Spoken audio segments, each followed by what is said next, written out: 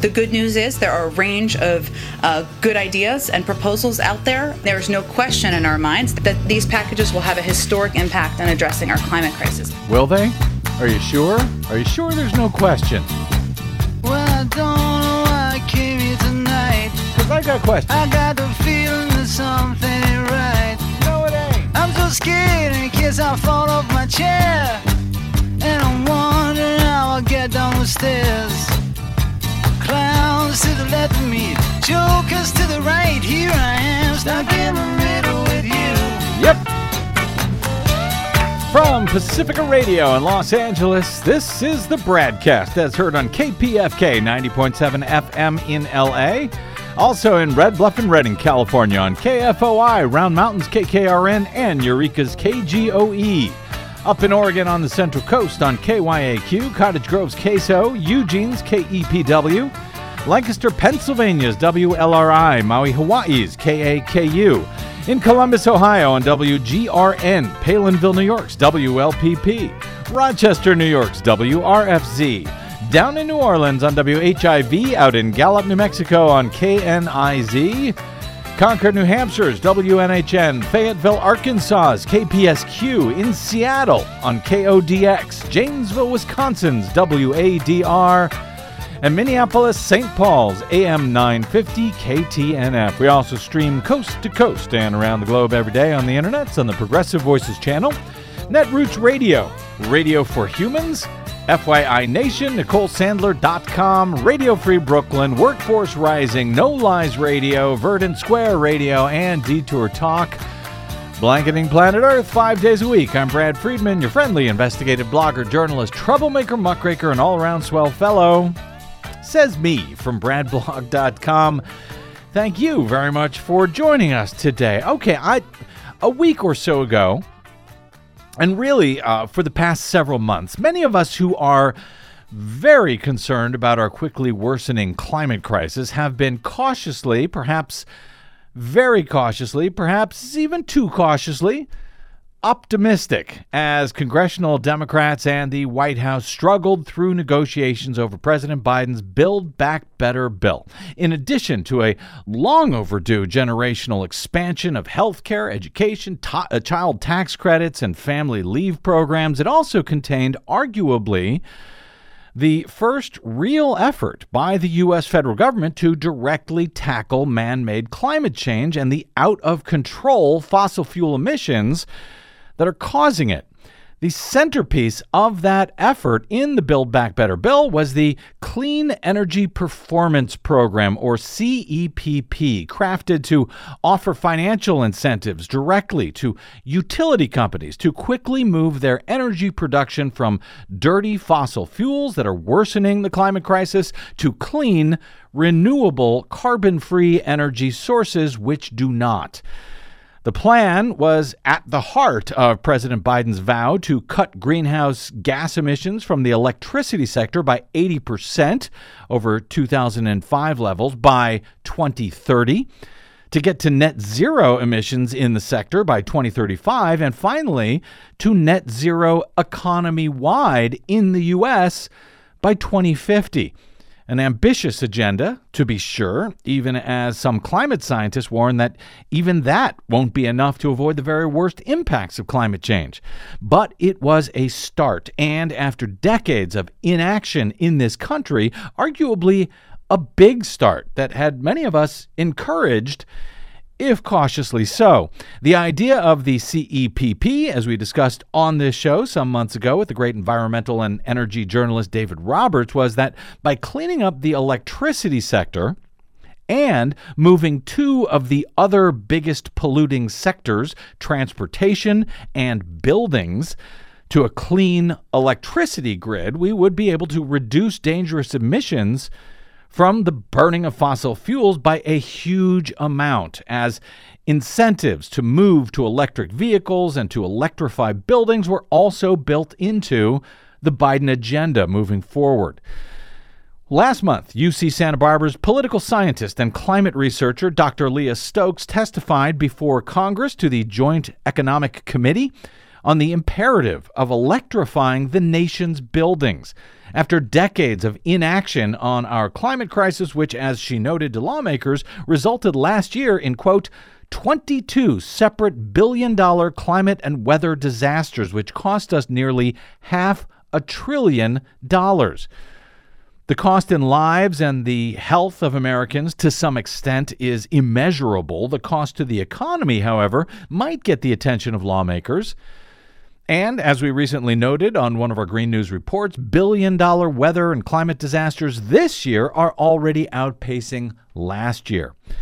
At the end of Dr. Stokes' opening statement to the committee in Congress, she added this personal thought on what she described as a, quote, pivotal moment in history. I'd like to close by sharing something personal.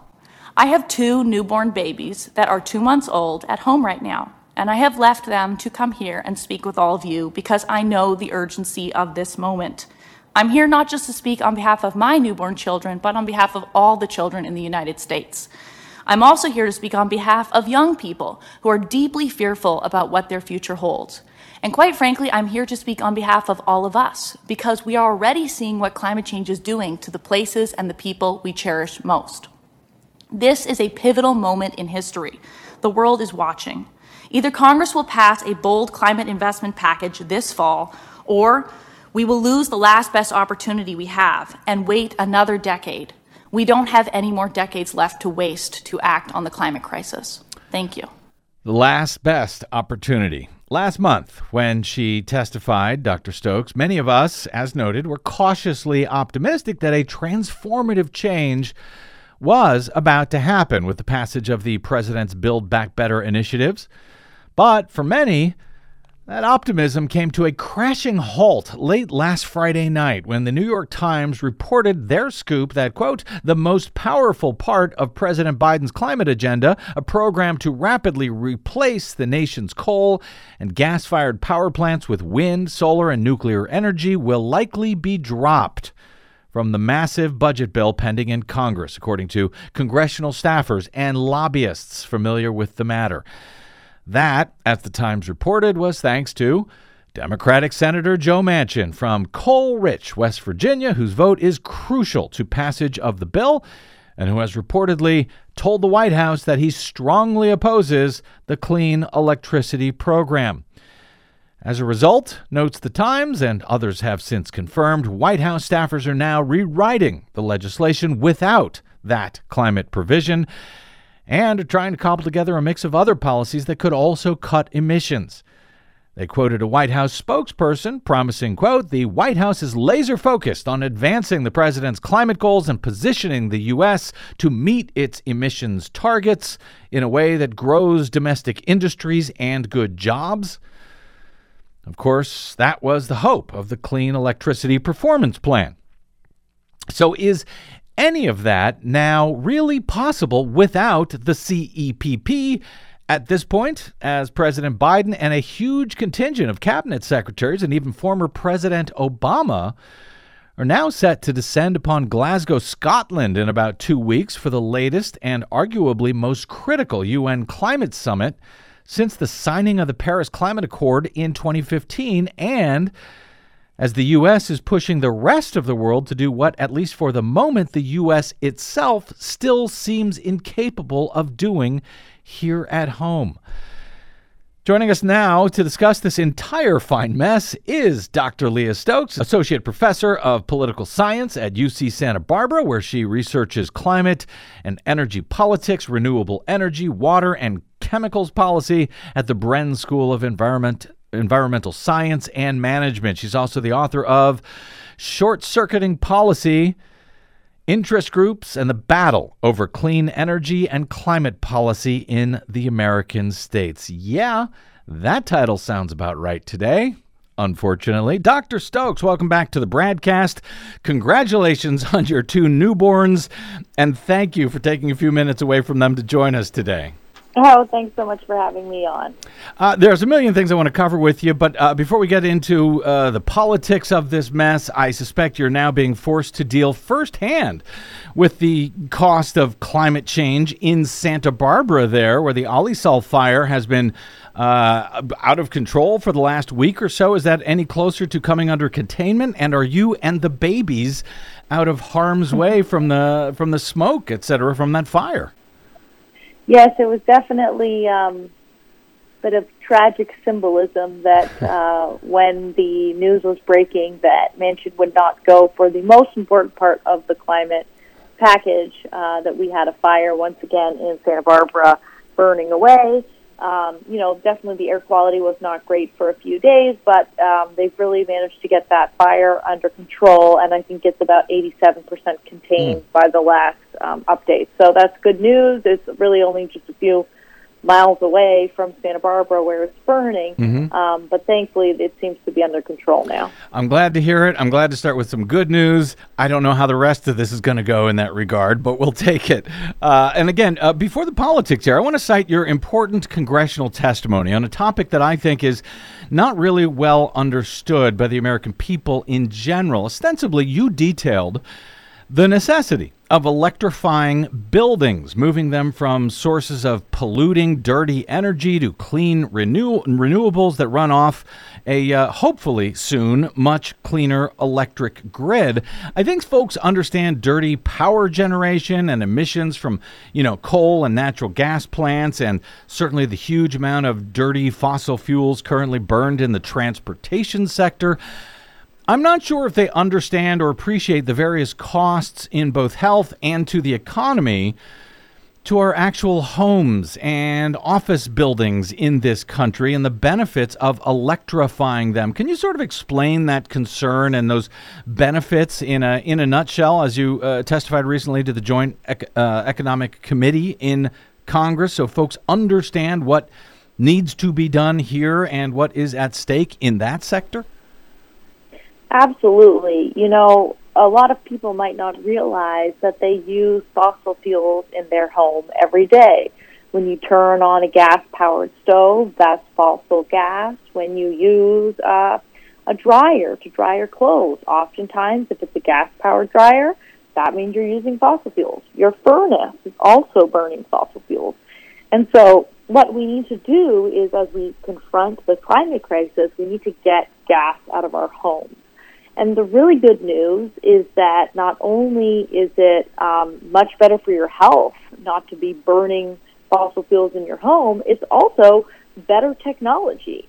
There are new electric stoves called induction stoves. They basically use magnets, and they're really amazing technology. They work way better than gas, much safer when it comes to indoor air pollution that can cause asthma. And there's also something called a heat pump, which is a technology that not only heats your house, but can also cool it. And as we have more and more climate impacts and people are dealing with global warming, meaning that it's warmer everywhere across the country, it makes sense for more people to get air conditioning. So what people can do is buy an induction stove, get a heat pump, and remove fossil fuels from their homes through electrification. And that's really important because it turns out that children growing up in a home with a gas stove have a 42% increased chance of having asthma. Really? There's a lot of very big health impacts from using gas stoves, gas furnaces that we've kind of overlooked, but people are starting to understand that we need to be using electric technologies, and they don't have to be crappy electric coils, so they could be really amazing induction stoves. Now, all of that, of course, is very expensive, to move from a gas dryer to an electric, same with the stove. Are there provisions for that sort of thing in the in the Biden agenda at this point, or is that something that's more down the line in the future, or is it just a matter of, when it comes to new homes and new buildings, putting in, regulations to require that sort of equipment instead of fossil fuel-based equipment? Yeah, so in the Build Back Better Act, there are investments to help people transition and switch out gas stoves and gas furnaces for these kinds of new technologies, induction stoves, heat pumps, etc. So Senator Heinrich from New Mexico has been leading an effort to pass that as part of the Build Back Better Act. And were that policy to make it through Congress, it would deliver some help for people to change to these kinds of new, cleaner technologies. In addition, cities across California and even across the country have been adopting building codes so that for new buildings, we stop putting in gas appliances, furnaces, and stoves. And so, for example, Santa Barbara City recently adopted a new building code that would not allow gas appliances to be put into new buildings. So that's really what we're working on, and it's everything from local cities making a difference to really big federal dollars going towards electrification of our buildings. And I should note that in your testimony, you talked about how electrifying buildings will, in fact, create all sorts of jobs. But in your comments there, Leah, you said, were that to make it through Congress? I feel like that phrase may be doing a lot of work in that explanation.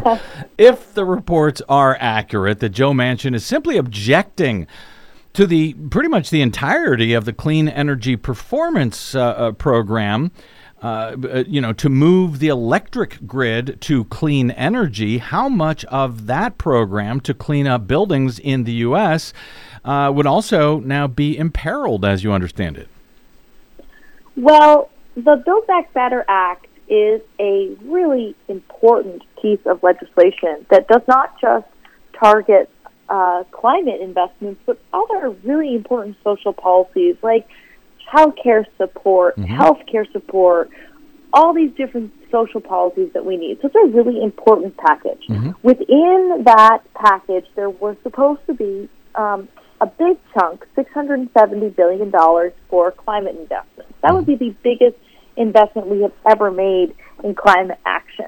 Now, unfortunately, $150 billion of that money, about 25% of it, was going to be for the Clean Electricity Performance Program. And as of Friday, there's been reporting that Senator Manchin is not going to go for that program. And so the question is, how can we ensure that we're still spending that $670 billion? How can we make sure that we have every dollar for climate spending and we go and try to find every single ton of carbon pollution that we can cut?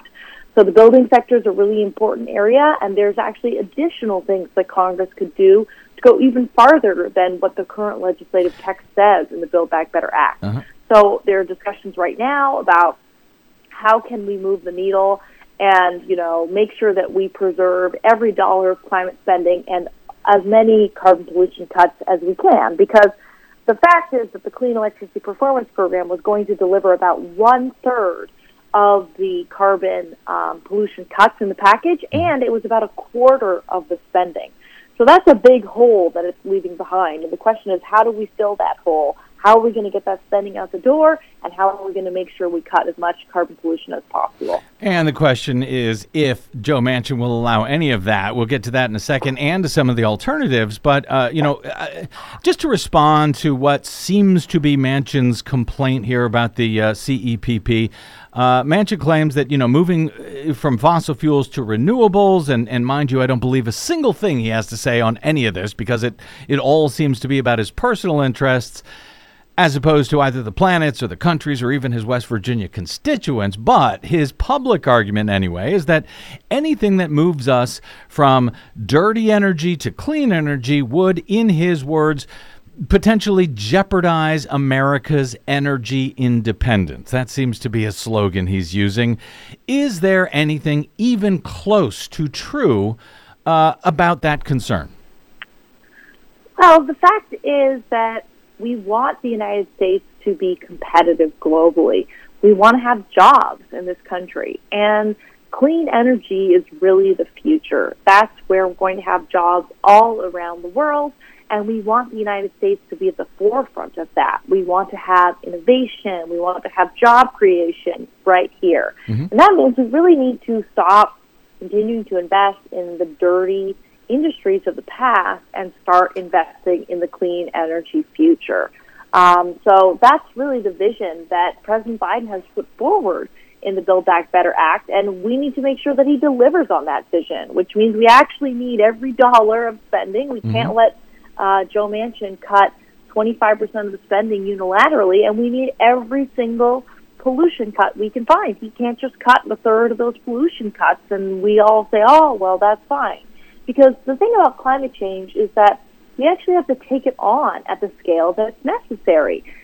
We can't, say, well, we did 2/3 of it and that was good enough. We have to limit warming to 1.5 degrees. That's what scientists have told us we've got to do. And that means we have to cut carbon pollution by 50% this decade.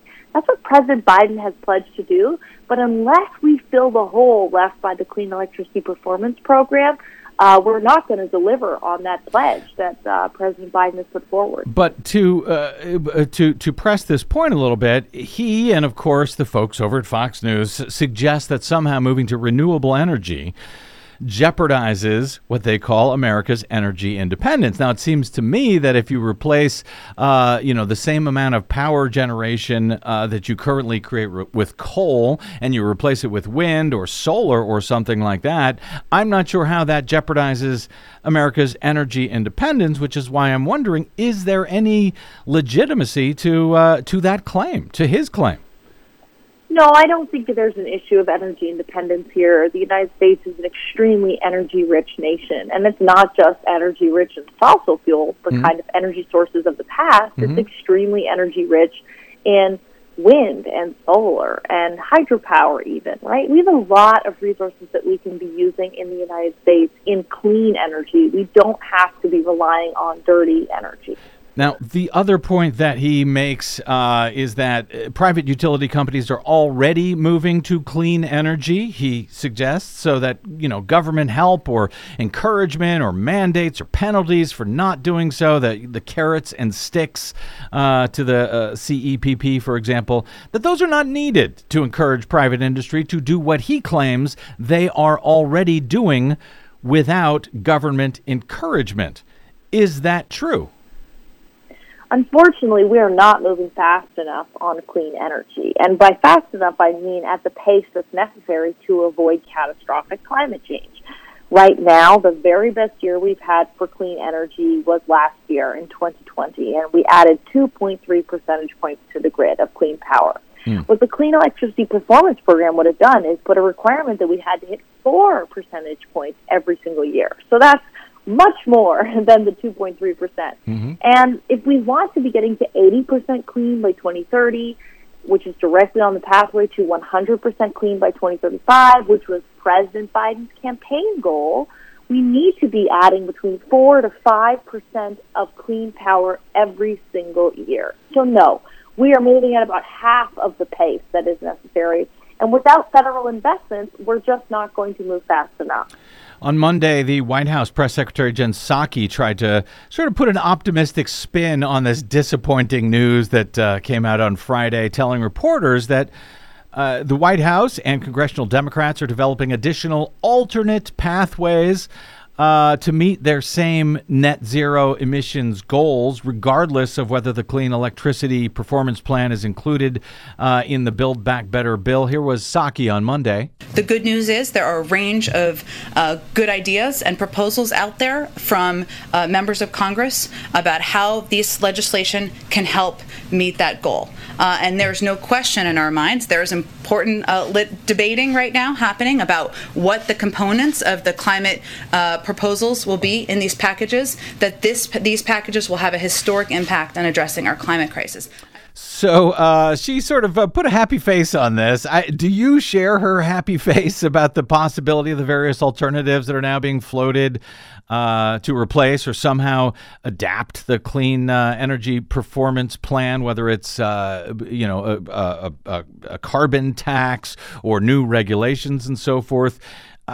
I'll give you my thoughts in a second, but are you quite as optimistic as she seemed to be on Monday? Look, the Clean Electricity Performance Program was a really signature part of the package. It was really the heart of the bill when it came to cutting carbon. But, it delivered around a third of the carbon pollution cuts, and the question is, what are the other ideas that we have to get those cuts? And there are other ideas, like she was saying, and that is being discussed very much right now. But I think what the White House needs to understand and what the congressional leadership needs to understand is that in order to get those pollution cuts, we need the money that was supposed to go to the Clean Electricity Performance Program. The $150 billion, which was about 25% of the carbon cutting investments in this package, that has got to go towards other programs. We can't say, well, we're going to magically find all these ways to cut carbon pollution for free. No, we need to have investments at the scale of the crisis. And there can be other ways to cut carbon pollution. There's certainly discussions happening about how to do that, but they need to have real investments behind them. We cannot cut a dollar of the climate spending. And that's what I'm concerned about because, frankly, I wonder if there's any more reason to believe Joe Manchin would accept any of these other alternatives, to be frank. He claims he had reasons that he doesn't like the CEPP, but, I think that a lot of this has to do with the fact that absolutely nothing will please Joe Manchin, and that any objections he puts forward to anything basically that moves us away from fossil fuels is something that, listen, he makes millions of dollars in both his personal pockets and his campaign coffers from the fossil fuel industry. Do you have hope that he would find any of these alternatives any more acceptable? Well, it's important to remember that the package still has 2/3 of those pollution cuts in it right now, right? So we still have good pollution cuts. How are we going to find the next 1/3 of the pollution cuts? That's really the question that is on my mind and is on the mind of congressional leadership and, those in the White House that are focused on the climate issue. I think that Senator Manchin will accept some ideas because we currently have 2/3 of that package. We need to make sure that he says yes to those first 2/3 of the package, and we need to make sure we find another 1/3. So it's not a simple situation. But let's remember that there are 50 Democratic senators, right? Not just one. And he has been leading the bipartisan infrastructure deal, which is another package that has been kind of held up while the Build Back Better Act gets finalized. It's really important that the Manchin policy, the bipartisan infrastructure deal, does not get approved before the Build Back Better Act, because we need to continue to have pressure to do both of these investments, because the climate policies are really in the Build Back Better Act. So it's not the easiest thing by any means, but there are ways that we can make meaningful progress on the climate issue, and we've got to keep the pressure up on congressional leadership and on the White House to fill the hole left by the Clean Electricity Performance Program. I started out this segment mentioning the cautious optimism of climate folks like yourself, like me, that we had a couple of weeks ago. You argued in your testimony that the Build Back Better bill is, in fact, your congressional testimony, that it's, in fact, the last best opportunity that we have to change the trajectory of our climate emergency. I've always found you to be wildly positive and an encouraging voice in this battle. Do you still have that optimism today? And is that something that can possibly translate next month to Glasgow? As we seem to be mired in a political fight, even as we're asking the rest of the world to make changes that we're having trouble doing ourselves. Look, climate policy is never easy. Folks have been trying to do this for more than 30 years, and they have struggled and failed because the fossil fuel industry has captured many members of Congress, notably the Republican Party, and so it's really hard to do. But we are closer than we have ever been to passing a transformative climate bill in the Build Back Better Act. What we need now from the White House and from congressional leadership is to get it over the finish line and to clean up the mess left by, removing the Clean Electricity Performance Program at the 11th hour. That's really what we need. So people should not lose hope. They should not feel like this is not a meaningful package, that we're not going to deliver on climate.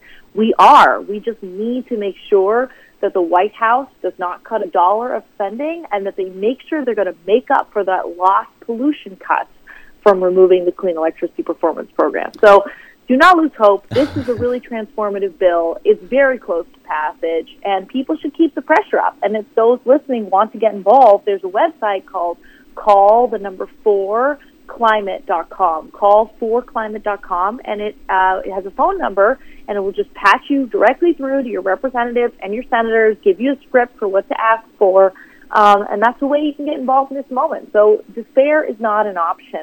We have to fight for a transformative climate bill, and Congress needs to hear from people that that's what they want right now.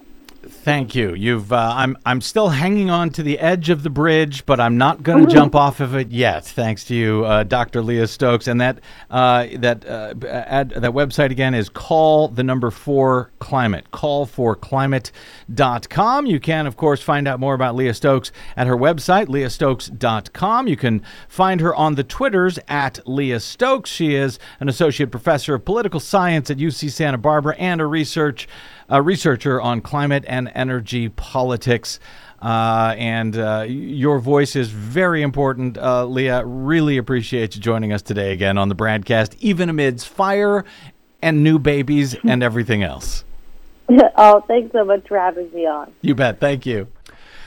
Okay, well, Desi Doyen, despair is not an option, says Dr. Stokes. She's absolutely correct because, as we know, despair gets absolutely nothing done. And we really do have to get things done here. So, but I've got a lot of despair. I don't know. After Friday, that was kind of rough. I know, but that's what you got to do. You got to take that despair and transform it into action. For example, with her call4climate.com tool that's available now. But also, I wanted to point out that the great environmental writer Bill McKibben wrote an article about Joe Manchin's recalcitrance and trying to prevent this from happening. And he said, listen, no matter what happens, even if the Clean Electricity Performance Plan does not make it into the bill, there are two trends that are now happening right now that are unstoppable and that give him hope. And he said that's the renewable energy. Clean energy is taking over, and it is now an inevitable transition that cannot be halted. Much as Joe Manchin says, why do we need to help out? They're doing it anyway. Well, of course, he says that, and he's lying because it's not happening fast enough. But it is happening, and Republicans and Joe Manchin cannot stop it now. So that's one thing that gives Bill McKibben hope. Another thing that gives Bill McKibben hope is the citizens' climate movement, from Greta Thunberg and all the teenagers that are out there fighting for their future to all of their parents and grandparents and basically everybody who is now getting on board with the push to make this happen. It sounds to me a lot like the civil rights movement. I mean, there were many, many times when I'm sure the icons of the civil rights movement and all the people that were involved wanted to give up, and they didn't. And it took a lot of time and a lot of pressure, but they made it happen. It's a fight that has to continue, but it happened. So in that respect, I think that is where you can take your inspiration from. Do not stop fighting. Okay, well, I'm still hanging from the bridge, Desi Doyen, and I know you're coming back with a little bit more on this in our Great News Report a little bit later. I'm sure that'll cheer me up and not make me want to jump off at all. We will look forward to that shortly. Let's take a quick break here, and we will hit some politics today. A lot of stuff going on. Trying to figure out what to make of it all. As usual, right here on the BradCast, I'm Brad Friedman.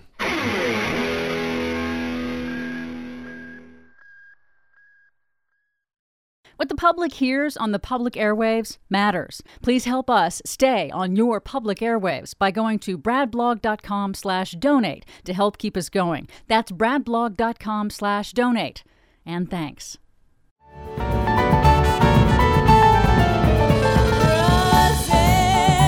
Bless Jerry. Yes. Why are we playing that? Why are we playing that? Well, you'll find out in a moment. Welcome back to the BradCast. Brad Friedman from bradblog.com. If only because it cheers me up. That's cause enough. Listen, by the way, I've been getting a lot of responses from folks regarding my argument that Democrats should, in states where they can, gerrymander the hell out of them for partisan advantage. That, despite the fact that the argument frankly cuts against my own long-held beliefs and positions as a nonpartisan election integrity, voting rights, and democracy advocate. But I've been making that argument over the past few days, and I should tell you that most, though not all, of the incoming responses have been in favor of, yes, Democrats pushing back against the GOP assault on American democracy. Really? Yep. And the outrageously extreme partisan gerrymandering that they're doing, that they have been doing since 2010 and are now doing even more so now that the Supreme Court has freed them from federal preclearance requirements that were once built into the Voting Rights Act that had kept many states from the most extreme gerrymandering. But now all bets are off for many of those states, and with Republicans building an authoritarian plan to use Congress to out and out steal the 2024 presidential election, no matter who actually wins it, yes, I am calling for Democrats to fight back, not to save Democrats or the Democratic Party, but to save democracy through legal, constitutional, if frankly appalling, partisan gerrymanders in states where they can do so. Anyway, I'll try to share some of the incoming thoughts from listeners emailed to me via BradCast@bradblog.com or in comments at the Brad blog, etc. later this week if time allows. But very quickly, in a bit of red meat here today, Des, between today's two green news related segments. Yes. A red meat sandwich on green bread, if you will. Okay. Sounds delicious. Indeed. We've reported in recent months on either 5 or 6. I actually lost track. Right-wing talk radio hosts who opposed vaccines, who described COVID as a hoax, before then dying from COVID-related illnesses. Well, now we have another, a very well-known one nationally, who is not dead, but who announced on Monday that, yes, he too is sick from the virus, but he is standing by all of his wingnut anti-science positions anyway. Here is Dennis Prager, who, by the way, advertises his own Prager University. Yes, Dennis Prager is considered to be one of the intellectual right-wing such as it is radio talk show hosts. Yes. Anyway, here he is announcing his illness on Monday, and when you hear some of these moments of silence in here, that's in the original audio. That is almost certainly Prager hitting his cough button that many radio hosts have. You can see him do it on the video. Okay, everybody, all good. I'm broadcasting from my home because I'm not going into the station as I have COVID. I was tested positive last week, and I have been steadily improving. At no point was I in danger of hospitalization. I have received monoclonal antibodies. That's Regeneron. I have, of course, for years, a year and a half, not years, been taking hydroxychloroquine from the beginning with zinc. I've taken Z-Pak, the erythromycin, as the Zelenko protocol would have it. I have taken ivermectin. Zelenko protocol. I have done what a person should do. Horse medicine. If one is not going to get vaccinated. Mm-hmm. It is infinitely preferable to have natural immunity than vaccine immunity. And that is what I hoped for the entire time. Oh. Hence, I so engaged with strangers, constantly hugging them, taking photos with them, knowing that I was making myself very susceptible to getting COVID, which is indeed, as bizarre as it sounded, what I wanted, in the hope that I would achieve natural immunity and be taken care of by therapeutics. That is exactly what has happened. It should have happened to the great majority of Americans. the number of deaths in this country owing to COVID is a scandal, which one day will be clear to Americans. So Dennis Prager there has COVID and is using the Pee Wee Herman excuse. He meant to do that. That's what he wanted all along. Really, Dennis? Then why did you take hydroxychloroquine to prevent catching COVID if what you really meant was to catch COVID?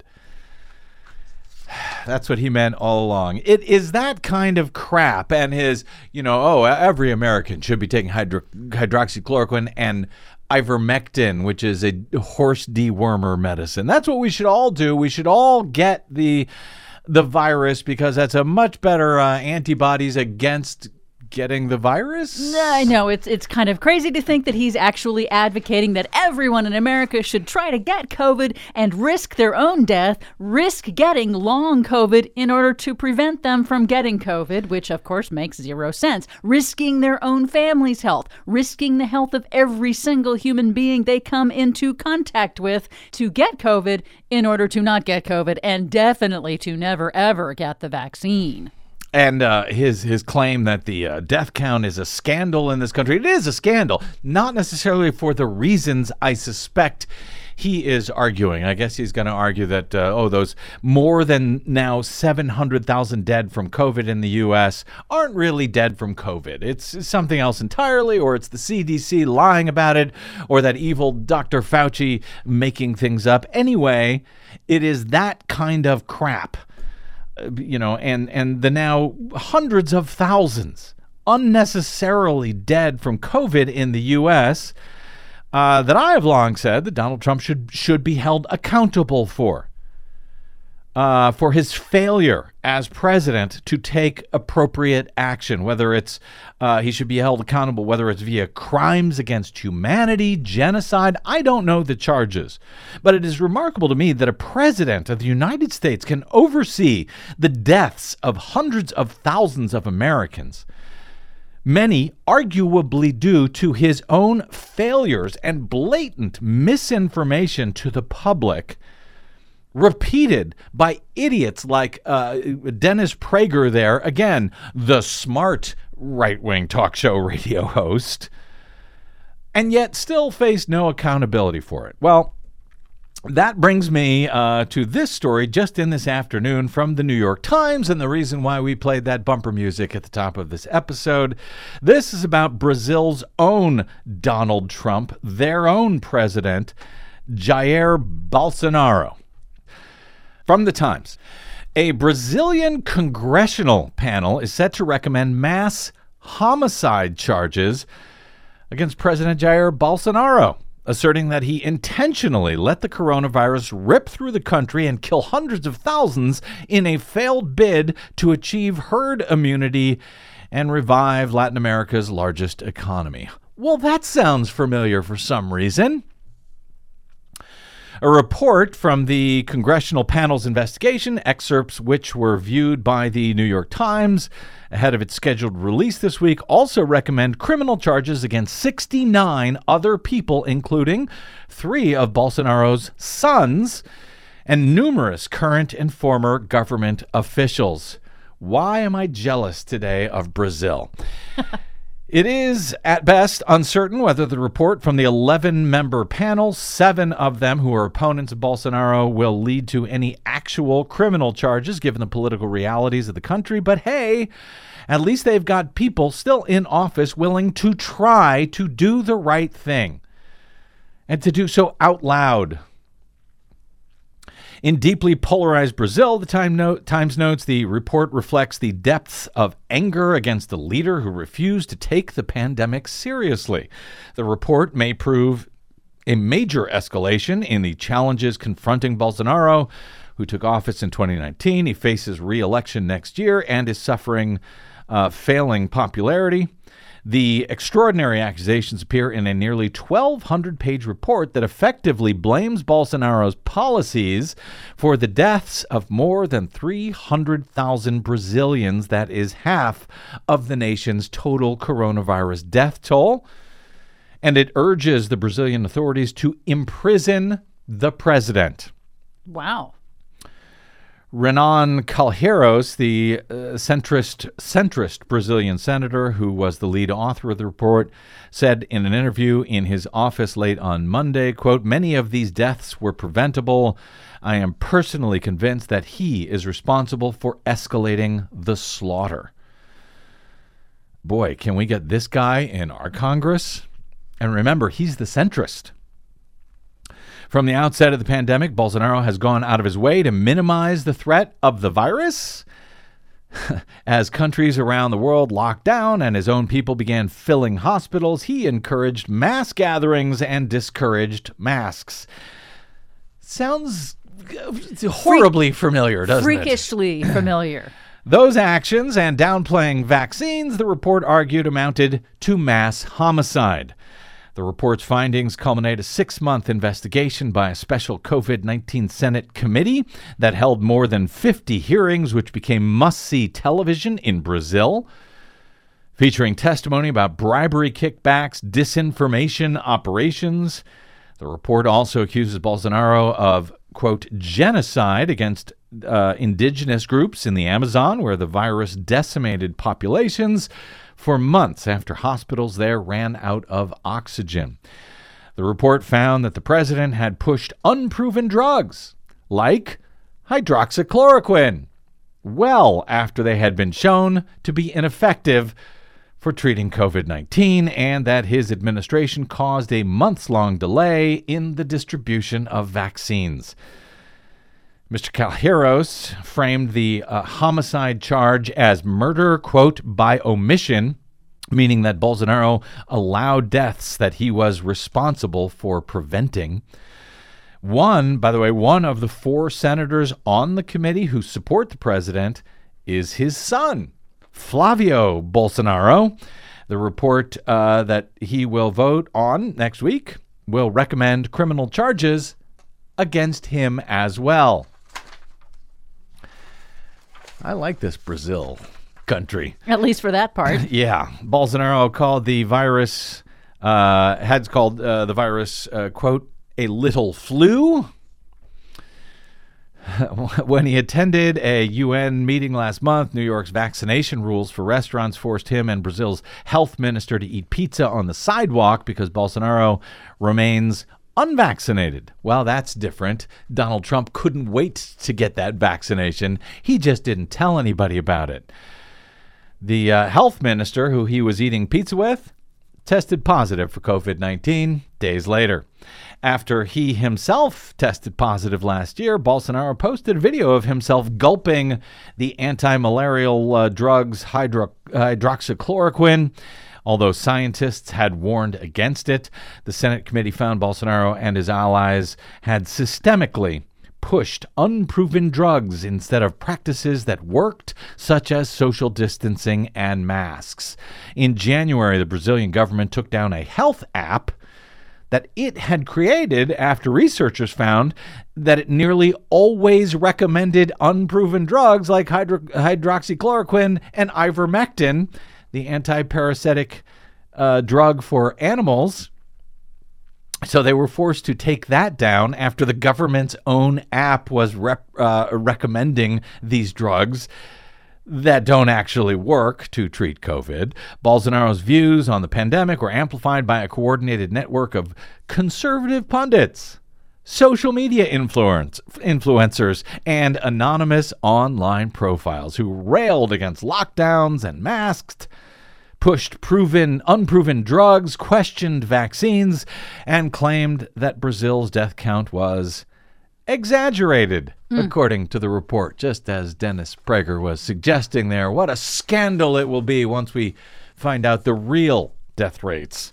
It's fascinating. It is fascinating. The pretzels that they will twist themselves into because they will do anything. They would rather die than admit that, hey, science and the liberals might be right about something.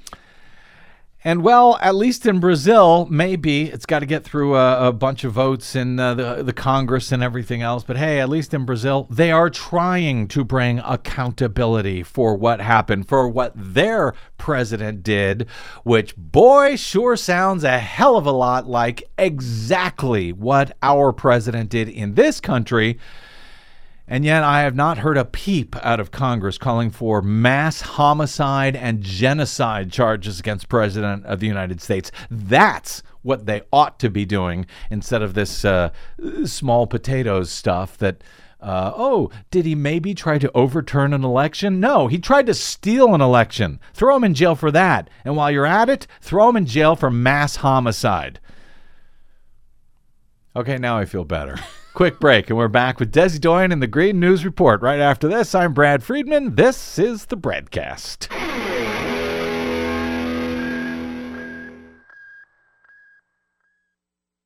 The BradCast and the Green News Report are 100% independent, 100% listener-supported. But we can't do it alone. We need you. Please help us bring real facts to listeners at independent stations around the nation. Please drop by bradblog.com/donate. That's bradblog.com/donate. And thanks.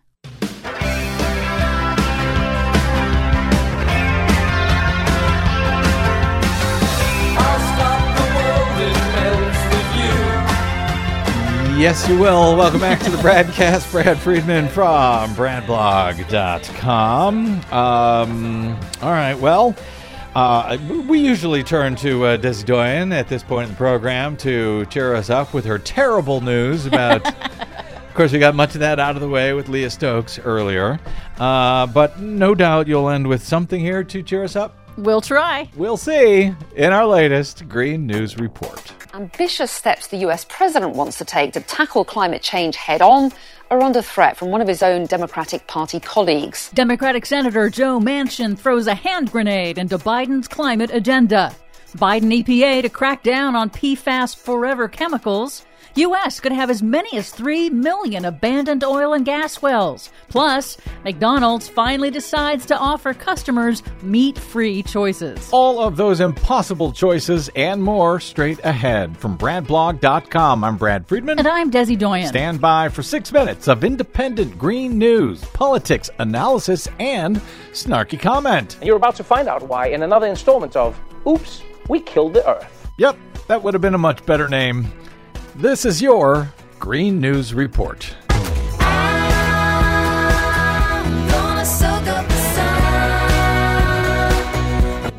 Okay, Desi Doyen, I don't know how long it's been, but it feels like every single story we cover these days has something to do with Joe Manchin. I know, it does. In Washington, the Biden White House is scrambling to craft alternatives to a key climate measure in President Biden's Build Back Better agenda that is opposed by conservative Democratic Senator Joe Manchin of the coal state of West Virginia. That's corporatist Democratic Senator. That's obstructionist Democratic Senator, but...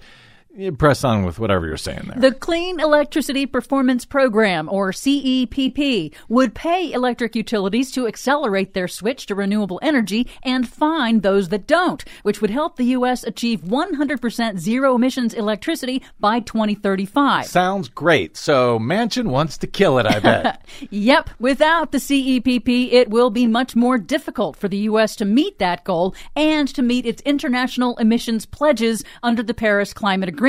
But without Manchin's support, the entire Build Back Better bill won't pass the Senate. Oh, Lord Manchin, what have you done?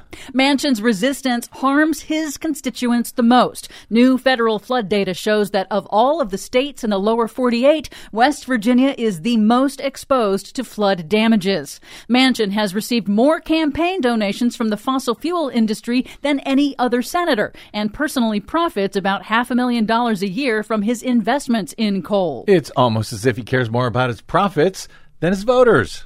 In a recent expose by the UK's Channel 4, an ExxonMobil lobbyist boasted that he has Manchin's office on speed dial. Joe Manchin, I talk to his office every week. He is the kingmaker, and he's not shy about sort of staking his claim early and completely changing the debate. So, once again, that's ExxonMobil's top lobbyist who talks to Manchin's office every week. Yep. Shocking. Now, both EPA Chief Michael Regan and U.S. Special Climate Envoy John Kerry say the U.S. can still meet the goal of cutting emissions in half by 2030 through other executive branch actions that are in the works. Mm-hmm. However, if the climate provisions are stalled or gutted, it will be harder for the U.S. to push other nations to take aggressive steps at the upcoming UN Climate Summit in Glasgow in just a few weeks. And it matters because September 2021 was the second hottest September ever recorded globally since record-keeping began in the 1880s. That's according to NASA. The last 9 Septembers have all been the hottest Septembers on record. And persistent droughts around the world have helped push global food prices to their highest level in 46 years. That's okay. That just means Joe Manchin gets to golf all year round in West Virginia. In other news, a new analysis of industry data has calculated that the number of abandoned oil and gas wells in the United States is nearly double previous estimates, finding more than 81,000 documented abandoned wells across the country. And those are the ones we know about. Undocumented orphan wells could boost that total to as high as 3.4 million. Is that a good or a bad thing? That's a bad thing. Why? Orphaned wells are releasing pollutants into the air, water, and soil, including methane, a potent greenhouse gas. But the Biden bill would spend a lot of money to plug up those abandoned wells, no? Yes, but it has to pass first. Oh, yeah. The Biden EPA announced Monday a 3-year initiative to regulate toxic forever chemicals in America's drinking water that pose health risks to nearly all Americans. The class of chemicals known as PFAS for short are used in a vast array of industrial processes and consumer products and do not break down in the environment. Thus the name Forever Chemicals. PFAS chemicals are now found in drinking water supplies, soil, food, and the blood of millions of Americans. Finally, some good news. Fast food giant McDonald's is finally catching up to its competitors in offering plant-based options, test marketing a plant-based burger made with Beyond Meat in a teeny tiny handful of U.S. markets in Texas and California. I'm loving it. For much more on all of those stories and the ones we couldn't get to today, check out our website at greennews.bradblog.com. Don't forget you can download our reports anytime via Stitcher, TuneIn, iTunes, Apple, Google, or Amazon Podcasts. Find, follow, and share us planet-wide on the Facebooks and the Twitters at Green News Report. I'm Brad Friedman. And I'm Desi Doyen. And this has been your Green News Report. Tell your hungry children all you know.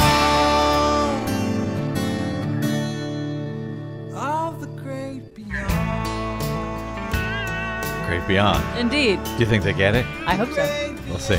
It's impossible, I know. I know. Well done. All right, thank you very much, Desi Doyen, our producer. Thanks to my guest today, Dr. Leah Stokes of UC Santa Barbara. Sounds like a fake name, doesn't it? Sound like a Marvel comic book character. Anyway, thank you, Dr. Leah Stokes. Thanks to all of you for spending a portion of your day or night with us. If you missed any portion of today's BradCast, you can download it anytime for free at bradblog.com.